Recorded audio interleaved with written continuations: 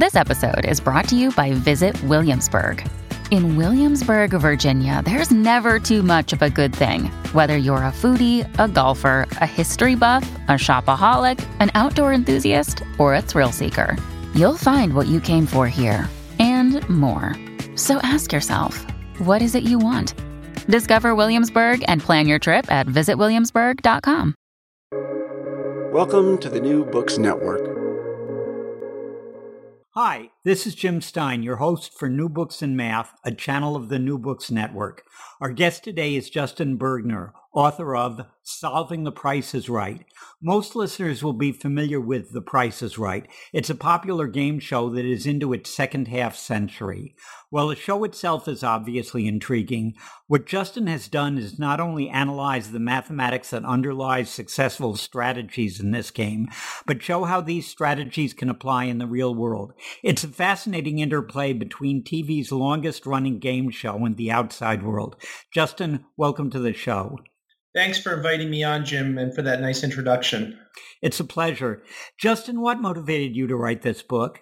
Yeah, interestingly, the idea for this book originated way back in 1999. I had graduated from Yale a year earlier with a degree in economics and mathematics, focusing on game theory on the economics side and probability theory on the mathematics side. And I thought about attending graduate school in economics to get my PhD and focus on game theory, but chose to enter the business world instead, spending a number of years in management consulting, which ultimately led me to business school and investment management, where today I work as an equity portfolio manager and analyst. I don't regret foregoing the academic path, but I always yearned to leave my mark in the world of game theory, which came together with this book idea shortly after college. And I started working on it back in 2000 when I was between jobs, using VHS recordings at the time, but then found employment quicker than expected and tabled the idea for the next 18 years. I guess you could say that writing this book is a consolation prize to myself of sorts for not going down the academic path, as well as an opportunity to share my love of game theory and probability theory with the world. Well, Jason, your book certainly does that. Your book focuses on the fact that The Price is Right does involve probability and game theory. Do you think it is possible for people to read your book and get some ideas that will help them make decisions which will improve their lives? I certainly hope so, Jim. There are really two aspects to the book, employing probability and game theory to achieve better outcomes and avoiding human biases that lead to poor outcomes. I would actually submit that perhaps 2/3 of the potential improvement versus observed performance on the show comes from avoiding our own natural shortcomings, and perhaps 1/3 from actually doing the math to optimize one's strategy and approach. If you take contestants row bidding, and I'm sure we'll get into that in more detail, there are actually, two key behavioral pitfalls: over anchoring on prior bids and underbidding, which is in large part due to the fear of going over. And then there's the concept of broadening one's bid or increasing the set of values over which one can win relative to the other players. And that's more of a mathematical concept. So, even in contestants row, there are really kind of two main behavioral biases and one major area for mathematical improvement. So it's a combination of, math and behavioral analysis.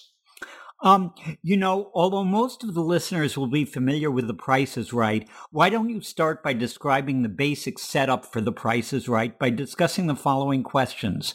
What is the basic game and how does one win? Sure. This is probably familiar territory for some listeners. But in the classic Price is Right, pre-COVID, there were 300 individuals in the audience. And over the course of the show, 9 of those are called down to contestants row. The first 4 that are called down bid on a prize from left to right, prize that's shown on stage. And the winner is the contestant who is closest to the actual retail price of that prize without going over. The winner in the bidding round then comes on stage to play a pricing game, and he or she is replaced in contestants row by another member of the audience. That new contestant then bids first, with the bidding progressing left to right and wrapping around as necessary. Once the first three contestants make it up on stage and play pricing games for prizes of $5,000 to $30,000 and sometimes more, they then spin the big wheel in the showcase showdown to determine which of the three goes to the showcase. And that's the contestant who spins closest to $1 without going over in one spin or a combination of two spins. This sequence is then repeated in the second half of the show with three more bidding rounds, three more pricing games, and a second showcase show to determine who else will go to the showcase.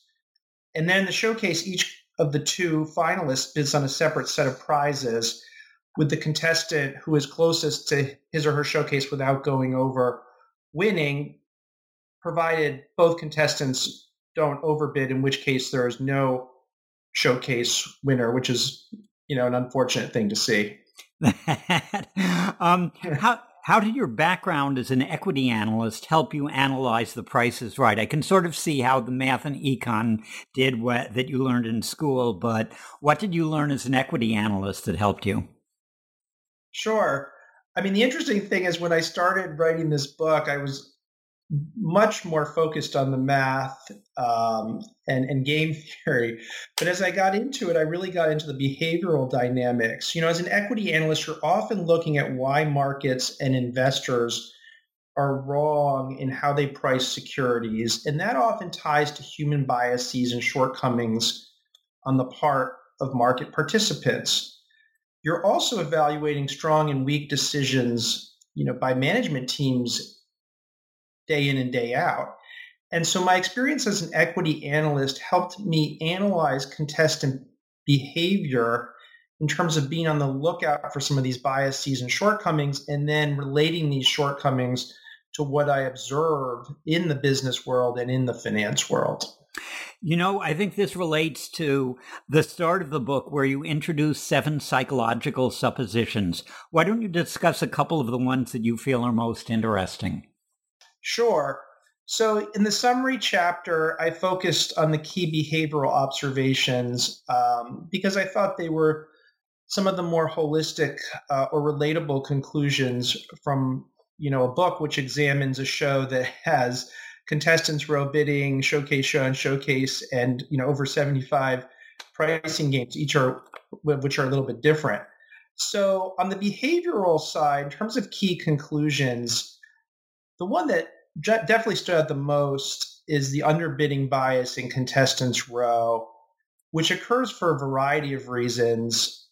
Bidders are afraid of going over in their bid and not having their bid reviewed.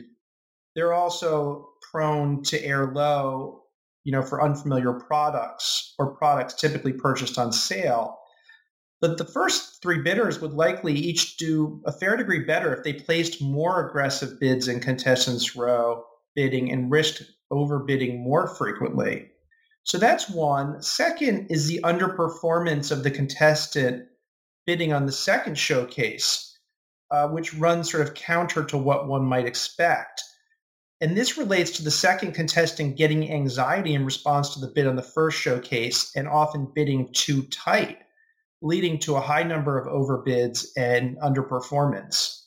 So that would be a second one. On the positive side, contestants generally showed good probabilistic thinking in simple games, which, I guess makes sense from an evolutionary construct. If we can do odds in our head, we have a better chance of survival. But they also showed poor probabilistic thinking in out-of-the-box situations in various games. For example, when extending a pricing game would increase their chances of winning. And then I guess lastly, there was generally a lack of strategic patience among contestants in games that required time for the price to kind of reach the price of the prize that the contestant was trying to win and needed to price out. So that occurred in the card game, the range game, and in 10 chances. And that was noteworthy as well. Those are the, more interesting, psychological observations I would call out. Okay, chapters 2 to 5 of the book focus on contestants' row, which you described earlier. What is clipping, and how does it affect the strategy of the bidder in position 4, as well as the bidders in positions 1 through 3? Sure. So I coined the term clipping to describe when a bidder bids one or a few dollars over a preceding bid, effectively marginalizing that prior bid, because the prior bid can now only prevail if it's spot on or within a few dollars of the actual retail price. Some people use other terms than clipping, but that was the one that I found sort of No, it's visually good. I can appealing. understand it. Yeah, so the fourth bidder's best strategy, which I think most people recognize, is to clip one of the three prior bidders by bidding $1 more than one of those bids, or to bid, $1 or a very low value if the fourth bidder is fairly confident that all the prior bidders have gone over. So the fourth bidder's best strategy is usually to clip. And then on the flip side, bidders 1 through 3 are well served to consider how they might bid so as to avoid being clipped by bidder 4. One way of doing that is to bid high so as to self-limit the range of values over which their bid can win. And we'll discuss that, I think, more as we discuss contestants' row bidding in more detail. And the other way they can do it is by bidding in such a way that bidder 4 is more likely to clip another bidder versus their own bid. Yeah, that makes a lot of sense. You do introduce a couple of terms, which, as I say, they're sort of your own, but I know that I know that they're grounded in what's happening on the show. What is anchoring, and how does it appear in the world of stock investing? Sure. So anchoring on the Price is Right, and anchoring occurs, throughout our lives in ways that make us look very unsophisticated at times. But on the Price is Right, it's represented when a low bid by the first bidder leads to low bids by the second and or third bidder. And conversely, when a high bid by the first bidder leads to, high bids by the second and or third bidder. And the end result is that the first three bids end up being more clustered on the number line than they would otherwise be, which sets up the fourth bidder to come along and clip one of the other bids, usually the highest bid, and really capture a large portion of the number line for himself or herself to potentially, have the best bid and prevail in contestants' row bidding. As in life, some anchoring is usually justified because we're learning from the prior bids, but not at the level observed on the show. And in the book, we delve into this statistically to show that, the anchoring is pretty extreme and counterproductive. What is the sequential game, and what do you mean when you say that they are solved by looking forward and reasoning backward? Sure. Maybe just on the last question, Jim, I think anchoring is also interesting in the world of stock investing. And maybe just to continue on that thread before I get into the sequential game. So, as an investor, we see anchoring in the stock market in various forms. The most known form of stock anchoring is when you buy a security, it goes down, it's underwater, and you wait for it to return to your original purchase price before selling, which is usually counterproductive. In a little bit more of a nuanced fashion, you can see that trading multiples for stocks can get anchored to chronically low levels or chronically high levels when a broad swath of market participants gets conditioned to that lower high trading multiple. And these anchor multiples can be hard to break, but they're good investing opportunities for investors that can identify positive inflections, for example, a business model becoming less cyclical, which usually helps a stock's multiple, or negative inflections, such as a company that's been growing fast, suddenly losing its ability to outgrow its end markets. So, anchoring is something that, I see a lot in my profession. Okay, so let's get on to the idea of sequential games. Yeah. So in game theory, a sequential game is one where contestants play sequentially. So that represents bidding in contestants row on The Price is Right, as well as spinning the wheel in the Showcase Showdown. More complicated sequential games may involve multiple moves by the same players, such as games like Connect Four and chess. And sequential games are solved by looking at how the last player or the last move will respond to the next to last player's move, which then allows the next to last player to make a play that will maximize his or her expected payoff based on the expected reaction function of the last player. Going one step further, we can reason two players back and evaluate what that player should do based on how the next to last player and the last player will react to his or her move to maximize their payoff. So this process of reasoning backward is called backward induction, and it can be used to evaluate a simplified version of contestants row bidding as sort of a starting point for the analysis of that part of the show. Got it. That makes a lot of sense. What is the go high strategy, and when is it advantageous? Yeah, so in the simplified game, I set up a simplified game where you basically have four bidders bidding in sequential order on a random number between 0 and 100. And the game theory solution using backward induction or reasoning backward would be for the first bidder to actually bid $78, the second bidder to bid $56, the third player to bid $34, and the fourth bidder to bid $1. And if all the players did that, the first three bidders would each win this random number game 2/9 of the time, and then the fourth bidder would win 1/3 of the time. And the earlier bidders are effectively going high to self-limit the set of values that they can win over to avoid being clipped by the fourth bidder.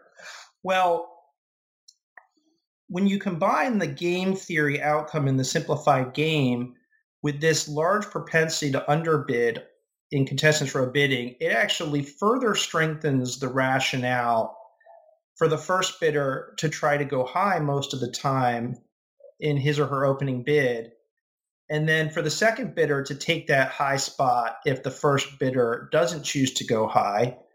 Ditto for the third bidder if the first and the second bidder don't go high. And then for the fourth bidder, who's usually deciding which of the prior bidders to clip, provided he doesn't see the $1 bid as beneficial, the fourth bidder's best option is to usually clip the highest bidder. And if he had done that, every bidding round in seasons 47 to 48, which was the data set for my book, he would have won over 50% of the time.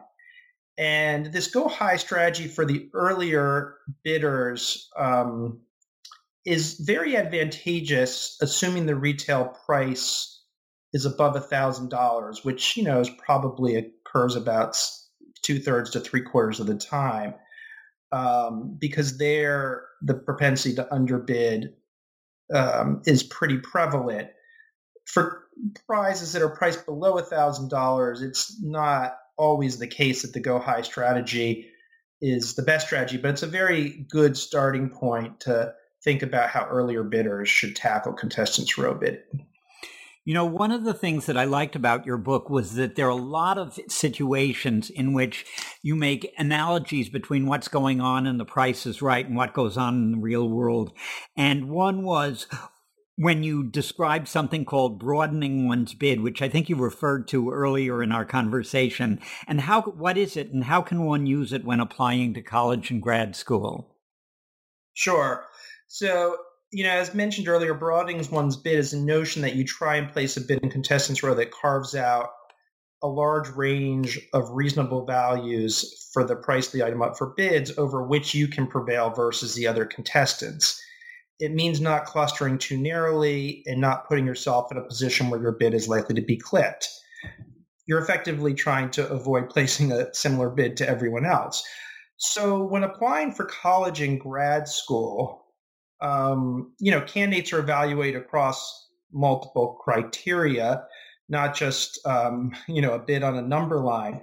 But candidates are well served to try and stand out from the crowd in terms of qualities like extracurriculars or leadership activities versus just trying to stand out on standard quantitative metrics like GPA and standardized test scores. In other words, as a candidate, how can you create an application that scores well versus other potential applicants in a large number of scenarios, versus an application that can quickly be marginalized by another application that may have slightly better grades and slightly better standardized test scores. And we see that today, when folks are applying to college and sometimes being coached in applying to college, that there's a lot more emphasis on broadening one's bid. It's so interesting that you mentioned that, because when my wife was applying for teaching positions when she just got out of grad school, she had to go in for interviews. And one of the things that I did, because I'd had a lot of experience with this, I said, what you have to do is you have to give an interview that shows that you are different, because it's going to be very difficult to show that you are better. I mean, everybody knows that you're good when you give the interview. They invited you only people who are good, but you have to stand out. And so it's interesting to see that applies elsewhere. Yeah, no, it shows up in all sorts of places in our professional lives. Yeah. Okay, let's get to the next portion of the show. How does the Showcase Showdown work? Sure. So I described it a bit earlier. 3 contestants spin the big wheel and try and get closest to $1 in one spin or a combination of 2 spins. There are 20 numbers on the wheel ranging from 5 cents to $1 in increments of 5 cents interspersed, in a way that appears fairly random across the wheel. And, for the first spinner to win, his tally has to hold up versus both the second and the third spinner. And then for the second spinner to win, he has to first beat the first spinner's result, assuming the first spinner hasn't gone over $1 and disqualified himself. And then the second spinner's spin, provided it's beaten the first spinner's spin, has to hold up versus the third spinner. The third spinner simply spins to beat the highest preceding total, or if both players have gone over, the third player still spins once to see if he can land on $1 to get some extra cash and a bonus spin. Okay, I can see that this has a very large mathematical component. From a game theory standpoint, what are optimal stopping strategies and how do they apply to Showcase Showdown? Yeah, the Showcase Showdown is pure, mathematical game theory. It's not, complicated by contestants having, different perceptions of the value of an item like they do in contestants' row bidding. So in the Showcase Showdown, the second spinner, provided he has, surpassed this first spinner, should stop at that value that maximizes his chances of prevailing over the third spinner. The first spinner, in turn, should stop at that value that maximizes his chances of prevailing over the first and second spinner versus, spinning again. So one can solve this game theory problem using a Monte Carlo simulation, which I did with 3,000 trials in Excel using if-then statements to recreate the rules of the Showcase Showdown.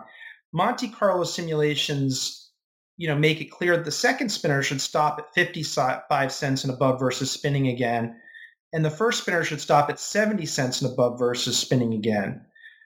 Interestingly, this is probably a bit higher for the first spinner than one might guess, and a bit lower for the second spinner than one might guess, as the first spinner's result needs to hold up versus 2 subsequent spinners, each effectively with 2 spins to try and beat his or her total. Yep. How does the showcase work? Okay. Just one more interesting comment on the Showcase Showdown, which I forgot to add. So once you have these appropriate strategies, you can actually simulate, how much each of the spinners should win with rational play. And interestingly, this first spinner should win about 31 to 32% of the time. Second spinner should win 32 to 33% of the time. And the third spinner should win 35 to 36% of the time. And that's actually a lot less of an advantage for the third spinner than one might expect. Yeah, I wouldn't have guessed that. Yeah, I would have expected, before I simulated this, for the third spinner to be expected to win like 40% of the time, but it's actually much closer despite the apparent advantage. But on to the showcase. So in the showcase, to provide a little bit more detail, the two winners from the showcase showdown advanced to the showcase, where they bid on a collection of prizes that during seasons 47 to 48 range from $20,000 to $40,000 and sometimes higher. The showcase showdown winner with the higher prize value leading up to the showcase is called the winner and gets to decide whether to bid on or pass the first showcase. If the winner bids on the first showcase, the other showcase showdown winner, the runner-up, bids on the second showcase. And if the winner passes, then the runner-up bids on the first showcase and the quote-unquote winner bids on the second showcase. Whoever's closest to the actual price of his or her showcase without going over wins both showcases. And as mentioned, if both contestants overbid, there's no showcase winner. If one contestant wins and is within $250 of his showcase, he actually wins both showcases. That would generally happen once or twice a season. Making the contestant very happy, I'm sure. Yeah, very, very happy. You focus on something you call the mystery of second showcase underperformance. What is this, and what were you able to conclude from your analysis? Sure. So perhaps, the result of my analysis of the show, which perplexed me the most, was the fact that the contestant bidding on the first showcase won 53% of the time, and the contestant bidding on the second showcase won 41% of the time, despite the showcases not materially deviating in value or degree of pricing difficulty. And then the other 6% of the time, both contestants went over. One would expect the contestant in the second showcase to do slightly better, as he or she can react to bids on the first showcase, bidding tight if he views the first showcase bid as strong, or bidding conservatively if he suspects that the bidder on the first showcase overbid. But we observed the exact opposite. The second showcase bids went over 30% of the time, and 45% of the time when the second showcase was the lower price showcase, which really drove the underperformance on the second showcase. Simply put, the bidder on the second showcase gets anxious after the bid on the first showcase is made, regardless of whether or not it was really a good bid, and then doesn't usually bid with enough of a margin of safety on the second showcase.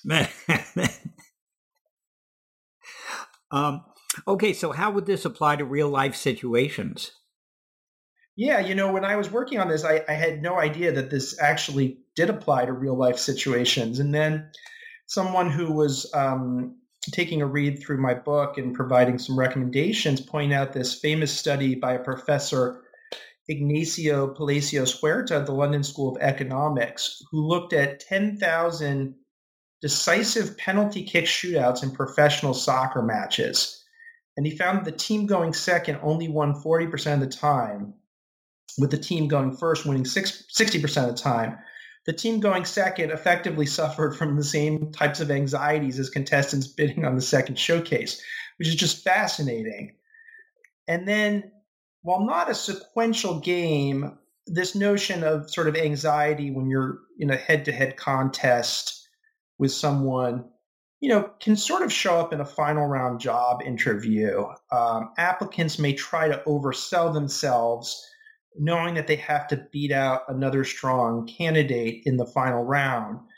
And of course, when a candidate tries to oversell himself or herself, it usually backfires by creating the impression that they're trying too hard. A little bit different than, the sequential, showcase or penalty kick shootout, but still in the same ballpark. Okay, now we come to some of the pricing games that are an important part of the show. What are heuristics and pattern recognition, and what role do they play in pricing games and also in real life? Sure. So heuristics and pattern recognition are sort of shortcuts that human beings use to do better in decision making. And in The Price is Right, they show up as number conventions in different pricing games. So in certain pricing games that are played for a car, the price of the car, the last digit of the price of the car, which is usually one of the the hardest digit to price out. In some games, the price of the last digit of the car is always zero. And in some pricing games, the price of the car is never zero. And if you know that, you can substantially improve your odds on those particular pricing games. In real life, heuristics are everywhere. There are probably too many situations to begin to call out. But, one of the things that is tied to heuristics is machine learning and artificial intelligence, because computers are effectively, combing through data to find patterns, some of which relate to some, underlying mathematical, relationship, and some of which are just observed patterns. So heuristics is the negative word, machine learning is the positive word. But I guess some might feel it's the other way around. The important thing is when you're using heuristics, you have to be on the lookout for when they stop working, because the heuristics on The Price is Right are conventions that the show uses to make the pricing games easier for the contestants who are fortunate enough to pick up on them. But, the show can change those heuristics at any point in time. They're not part of the mathematical structure of the game. They're just something that the game show does to make the games a bit easier. Okay, what is outlier recognition, and how does it come into play in One Wrong Price, and what is its relevance to problems encountered in investing? Sure. So in The Price is Right, there's a game called One Wrong Price where contestants must guess which of three prizes is priced incorrectly to win all three prizes. So it was played 49 times in seasons 47 to 48. 19 times the low price shown was the incorrect price. 19 times the high price shown was the incorrect price, and 11 times the middle shown price was the incorrect price. Interestingly, all 19 times the low price prize was priced incorrectly, it was priced too low, and 15 of the 19 times the high price prize was priced incorrectly, it was priced too high. And almost all the time that the low price prize was priced particularly low, it was priced incorrectly, and almost all the times the high price prize was priced particularly high, it was priced incorrectly. So outliers usually were an indication of an incorrect price in this game. Well, in investing, outlier financial numbers are often a sign that something is amiss. A great example is General Electric at the end of Jeff Immelt's tenure, going back 5+ years. There was a lot of aggressive, borderline illegal accounting which was opaque.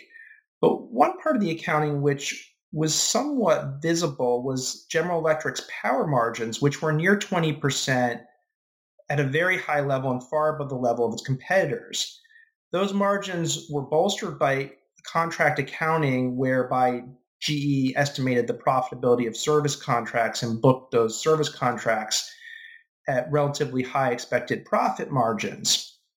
So something was amiss, and some analysts and investors caught on to the power margins being too high as a sign that GE was using aggressive accounting to inflate the profitability of their power business. So investors constantly need to scrutinize financial data that jumps out as being too extreme to gauge whether or not it's believable. And in turn, senior business executives need to do the same when evaluating financial data aggregated internally in case one of their business units is tampering with the data or using aggressive accounting. In the case of GE, there was a lot of failure on both fronts. Well, correct me if I'm wrong, but I think I'm hearing the same type of thing in recent investigations of the Trump Organization.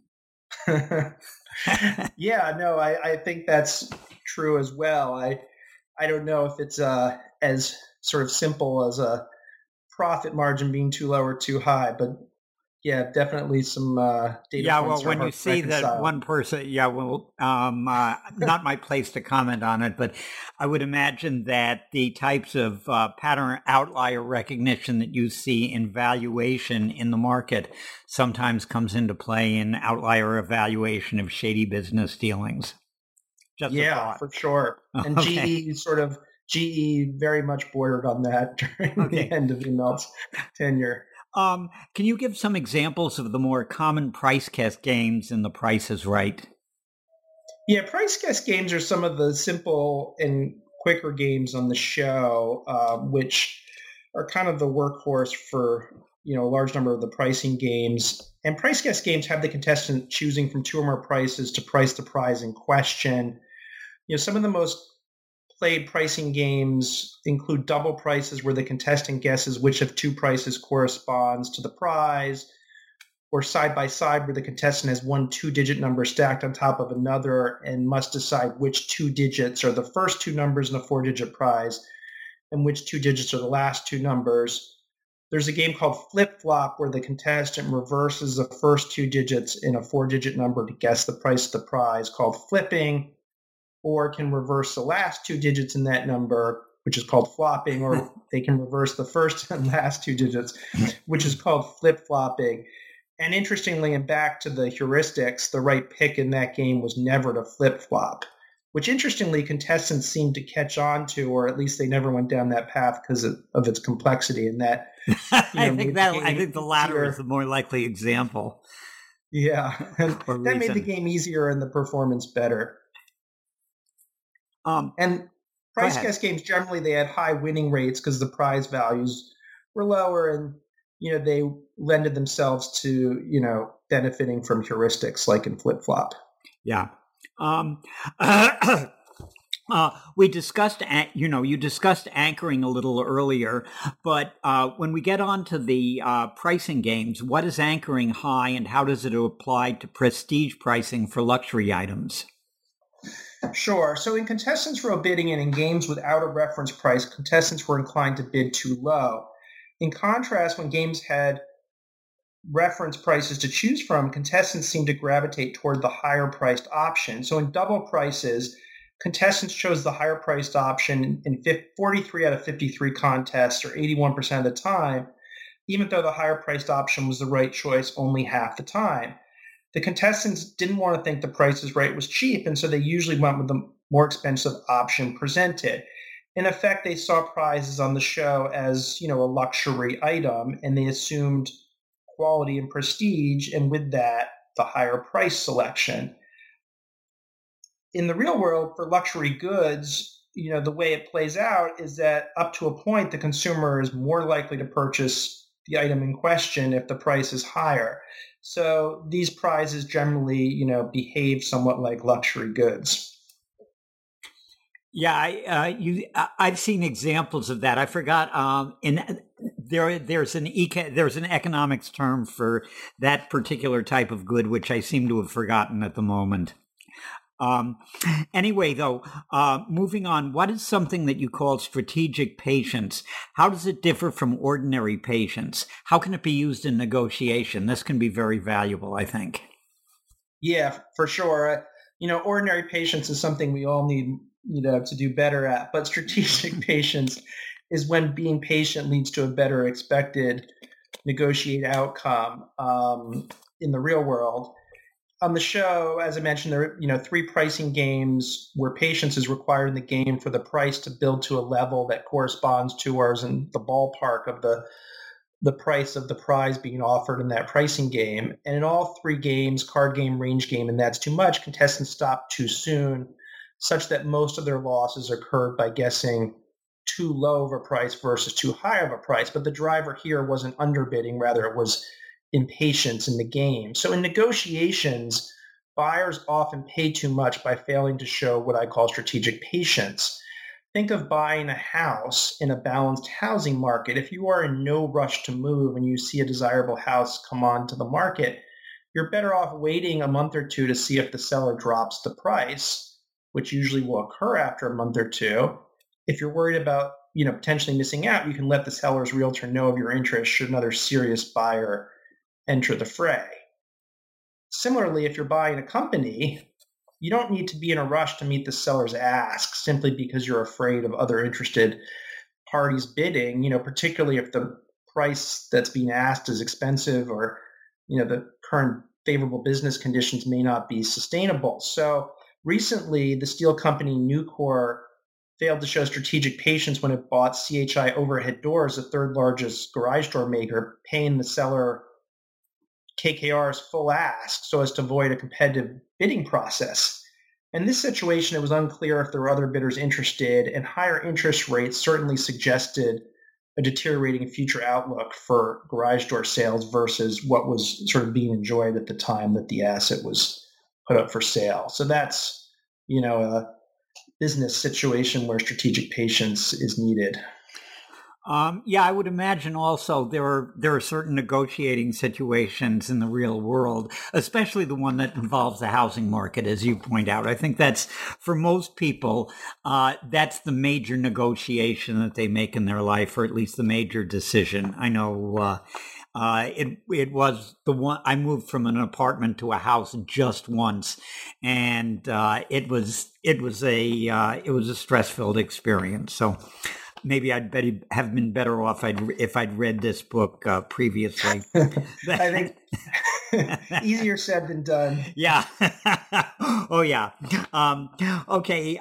Some of the cash games on The Price is Right are very creative. Why don't you choose a couple of your favorites and share some insight into how to play them? Sure. I'll just choose one because it requires some storytelling just to describe the rules. And most people love Plinko, but my favorite cash game, which is also my kid's favorite cash game, is Hot Seat. The contestant here sits in a hot seat that moves along a track and has 35 seconds to guess higher or lower for the displayed price of 5 small items, typically costing between $10 and $200. After the contestant makes his guesses during that 35-second interval, Drew Carey then reveals whether the contestant's guesses are correct, one at a time, and starting with the correct contestant's correct picks. The first correct pick is worth $500, the second correct pick $2,500, the third correct pick $5,000, the fourth $10,000, and the fifth $20,000. The contestant can stop at any time because if the next price revealed runs counter to his pick of higher or lower, he loses everything. Well, it turns out that the average contestant makes the correct high-low call 2/3 of the time, and thus should always play to see if he wins $5,000 by getting the third pick correct, as on average he will have at least 3 items correct. When you look at playing for $10,000, it's a closer call. Assuming that 2/3 of the items are priced correctly, the contestant has slightly greater than a 50-50 chance of having 4 items priced correctly, conditional upon having already had 3 items priced correctly. And so this justifies risking $5,000 to play for $10,000 unless the contestant feels particularly iffy about the item in question. Finally, if the contestant gets to $10,000, the reverse is true, as odds of winning $20,000 conditional on getting to $10,000 are quite less, below 30%. And he should be extra certain on the fifth and final item to justify risking $10,000 to win $20,000, as most of the time he won't prevail. So that's our favorite game in the family. Yeah, I'll tell you, I think that I don't know how many people get to play The Price is Right on the actual show during the course of a year, but it's clear from this conversation that anybody who's planning on attending the show and thinks there's even a remote chance that they'll get down to contestants row, they'd benefit by reading this book because there's a lot of helpful tips there. I hope so. That was the initial impetus for the book. Yeah. Admittedly, I hope your book sells more than just to people who are potential contestants. And that's one of the reasons that hopefully people will listen to this podcast. Anyway, how is the grocery game Checkout played, and how does it relate to merger arbitrage? Sure. So in the game Checkout, a contestant has to guess the price of 5 grocery items one at a time, such that the sum total of his guesses is within $2 plus or minus of the sum total of those 5 items. And contestants in Checkout almost always focus on guessing the price of each item rather than thinking about what they want the sum total to amount to, thus letting underestimation or overestimation errors compound in some cases. So in effect, they miss the big picture of the game by focusing on the individual task at hand. So in merger arbitrage investing, the typical playbook is to buy the stock of the target company once a deal is announced, so as to capture the spread between the target company's price after the deal is announced and the offer price, a return that's usually realized over a few months and is uncorrelated with the market. However, sometimes the buyer makes an offer on another company to avoid being acquired by a third company.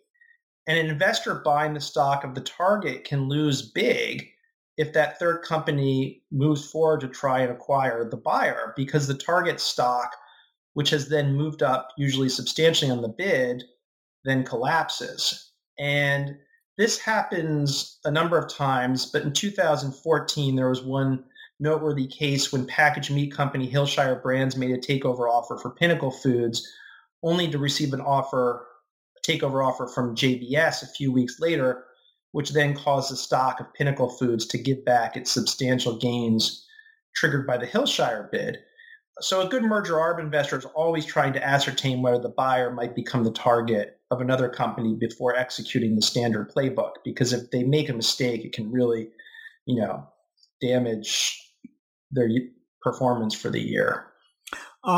Well, I'd sort of like to conclude this interview with one of the games called 10 Chances, because the strategy of listening to the audience applies to this game, and it has a wonderful application to everyday life. And I think that, that's what I think was so delightful about reading your book is that for the people who are planning on reading it, there are a lot of instances in the book where the analogy is made directly between what happens in The Price is Right and a particular situation. And the one this one really impressed me. The game is 10 Chances, and the strategy is listening to the audience, and it's a strategy we often encounter in real life. Yeah, so in the game 10 Chances, the contestant is playing for a car and has 10 total chances to first guess the price of a 2-digit prize using 2 of the 3 digits provided for that prize. Then secondly, the price of a 4-digit prize using 3 of 4 digits provided for that prize. And third, the price of the car using all 5 digits provided. And if he gets all 3 correct in 10 tries or less, he wins the car. Interestingly, the prizes of all 3 prizes always ended in 0, at least in seasons 47 to 48 they did. And contestants are often not aware of this as the game is infrequently played, but the audience usually is. So listening to the audience here would point the contestant in the right direction and give him or her very high odds of winning, as there are often not many more than 10 reasonable selections for pricing the 3 prizes, assuming 0 is the last digit. And contestants that catch on to this either themselves or by listening to the audience usually win the game, and ones that don't hardly ever win the game.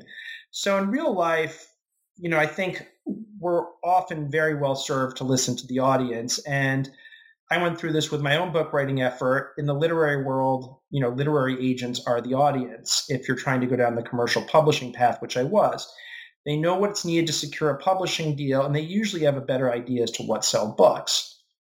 And so authors that ignore feedback from literary agents, do so at their own peril.